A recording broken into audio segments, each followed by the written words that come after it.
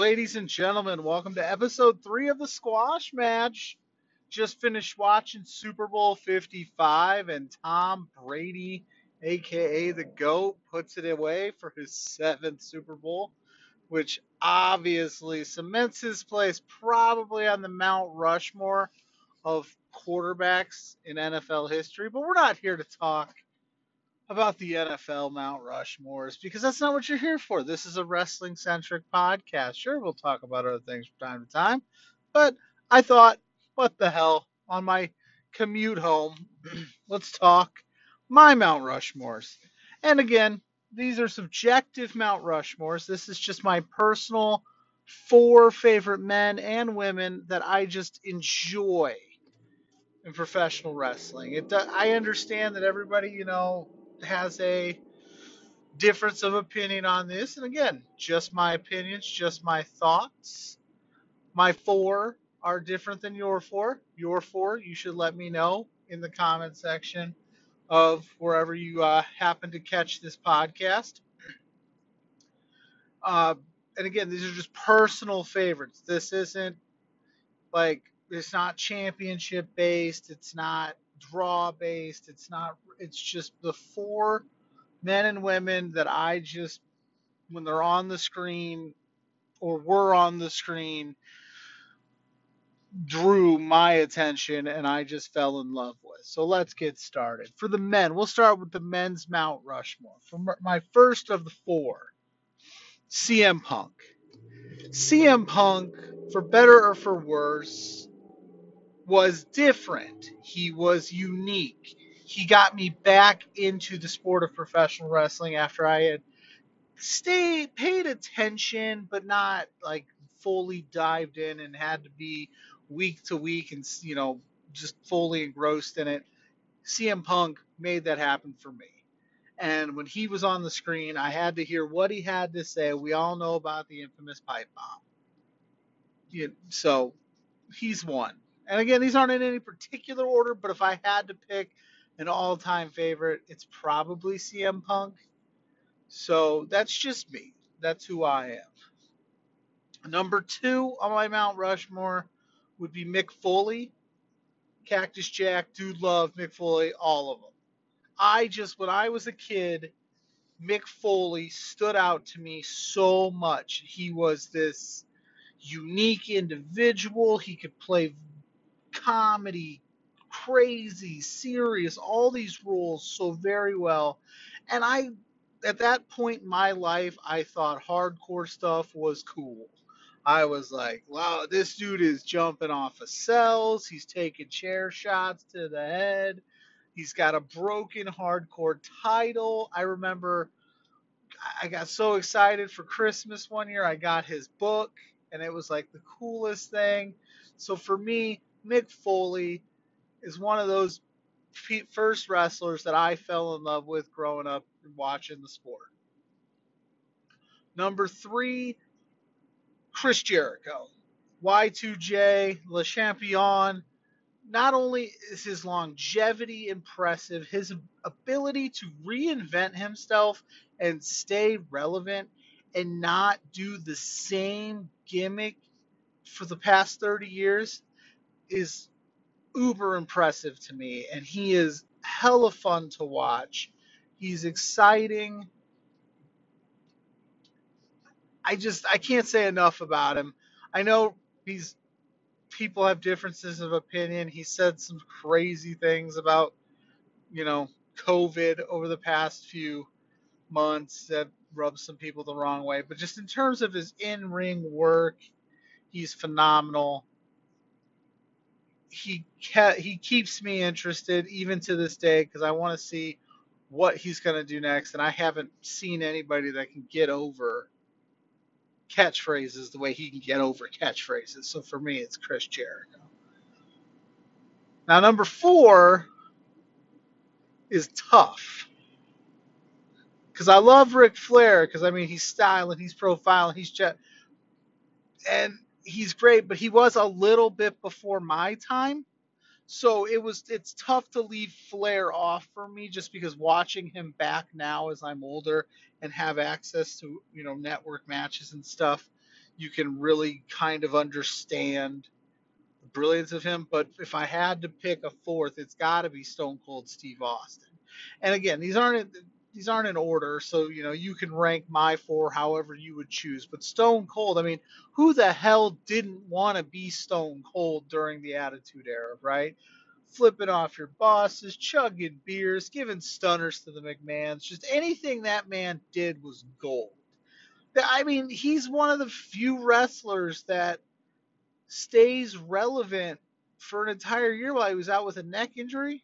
Was it a year? It feels like a year. Again, for the regular listeners, they know that I do this in my car.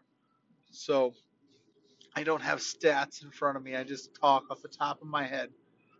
But, he stayed relevant just cutting promos. And I mean, he got over the word what, which could be annoying at times during live events. But hey, that's neither here nor there. He got over the word what. How many wrestlers can you say could do something like that? Not many. It takes a lot. So for me, Stone Cold Steve Austin, one of the GOATs, my Mount Rushmore. Again, for the men, it's CM Punk, Chris Jericho, Mick Foley, and Stone Cold slightly. If I could do like a 4A, 4B, or just have a fifth spot on a Mount Rushmore, which we'll stick it to the four because that's how many people are on the Mount Rushmore. It's Stone Cold over Flair for me. It's close. Tell me what you think. Drop a comment again. Follow us on Twitter, Instagram, Facebook. Um, let us know. Let me know what you think at Wrestling Plug Inc. Let's move it on to the women's side. The women's side, it's tough. It was tougher. It was a tougher list to come up with because the women's wrestling evolution was just a little different. And so I was trying to think like, how do I play this? Because there's so many talented women now that I honestly believe like the four horsewomen are probably, if you were to put them in a top five list or top four list and said that these were the top four women of all time, I would have a tough time arguing with you because I think that they're so talented. And of course, I'm talking Becky Lynch, Charlotte Flair, Bailey, and Sasha Banks. I think you can do no wrong if you put any four of them in your top five or on your Mount Rushmore or any combination of the four. I can't say that you're wrong. But I've been watching wrestling for, a little bit longer than that. So I definitely am going a little old school with my first one. And she would be my number one. And I believe she is arguably one of the all-time greats in terms of professional women's wrestling, and it's China. She was the first woman wrestler that I was like, damn, she's fantastic. She was wrestling the guys. She had if I'm not mistaken, she was the number one contender for the WWF at the time World Championship. And I'm not talking women's championship. I'm talking the men's title, and that is unheard of. I can't imagine that, I could imagine it now. I could see maybe a Charlotte Flair getting that kind of an opportunity at some point. But there's a long stretch there where you're telling me you're not going to see that. You'll never see. You wouldn't see Nikki Bella taking on, John Cena for the world title, which that would be kind of funny to see considering that they broke up. Yada yada yada. Anyway, China. I don't think she gets enough credit.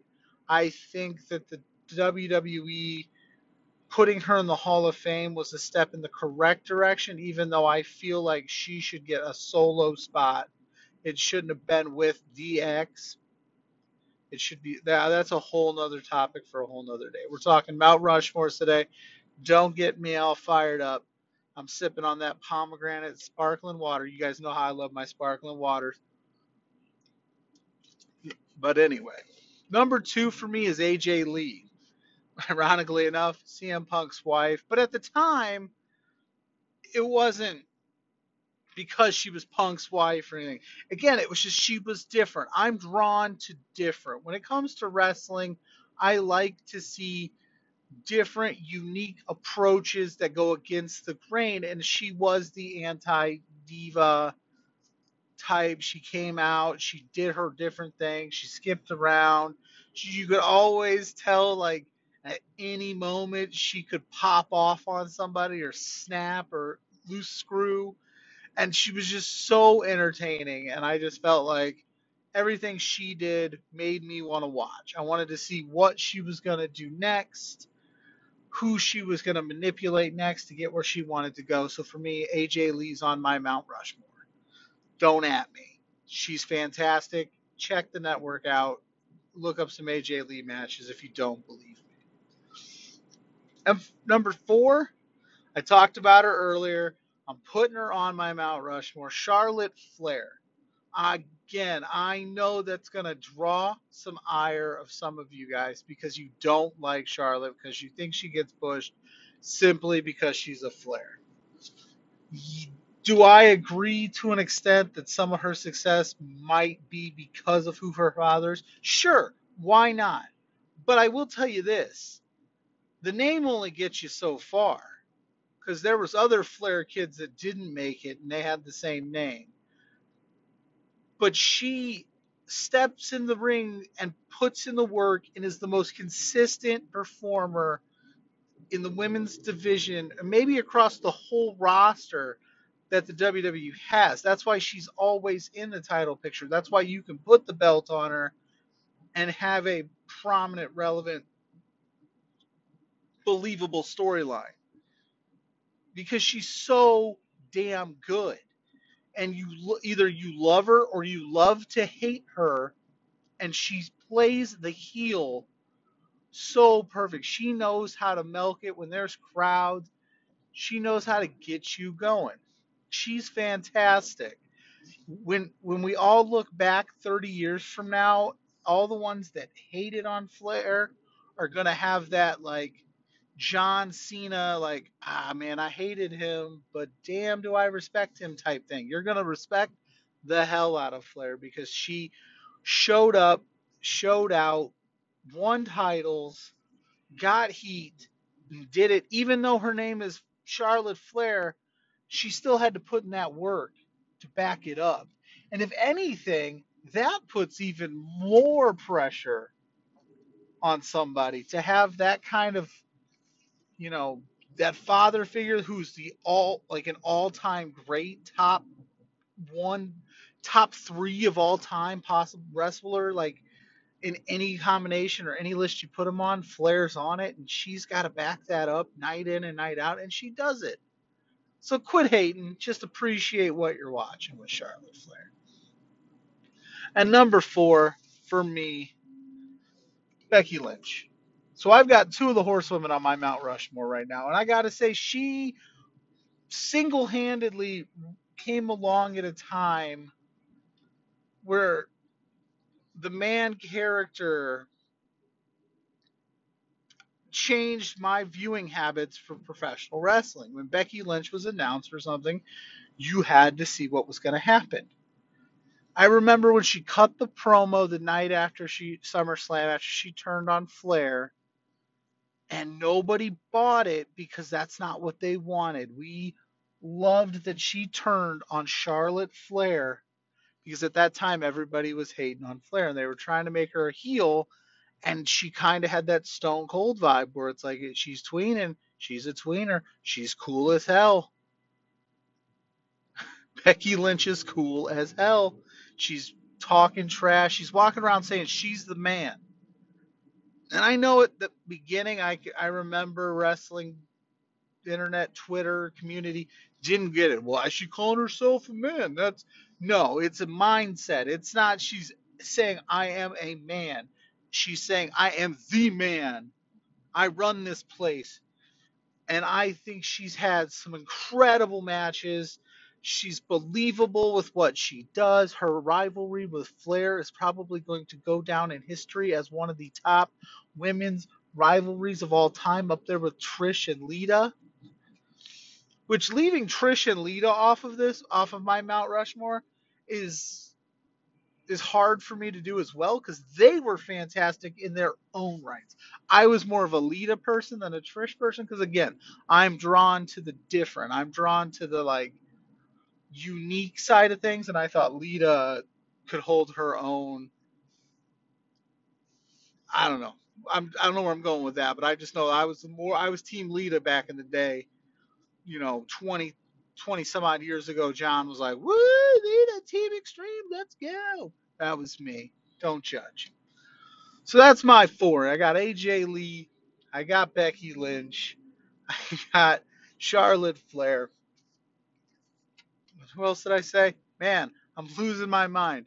China doll, fantastic. The ninth wonder of the world, badass. I mean, can we just again? Can I circle back to China real quick before I end this thing? She was Triple H's security guard. They don't do that anymore. They've never. I don't think they've ever done that. They had her be his security, like his heater, his buffer, his. You had to go through China to get to Hunter Hearst Helmsley. They don't do shit like that anymore. Who would you believe to do that today? If you did that today, maybe Charlotte Flair, but even then, Charlotte's not as opposing as China was. China deserves a solo Hall of Fame induction. Rest in peace to China. Congratulations to the Tampa Bay Buccaneers and Tom Brady, aka the GOAT, winning his seventh championship and pretty much sparking my inspiration for the Mount Rushmore talk. And until next time, you all, well, before we leave, please make sure you follow us on Wrestling Plugging on Facebook, Twitter, Instagram. I always forget that. My bad. So hit us up. Tell me what you think. You can find this on all your favorite podcast applications as well. And until next time, I'm out.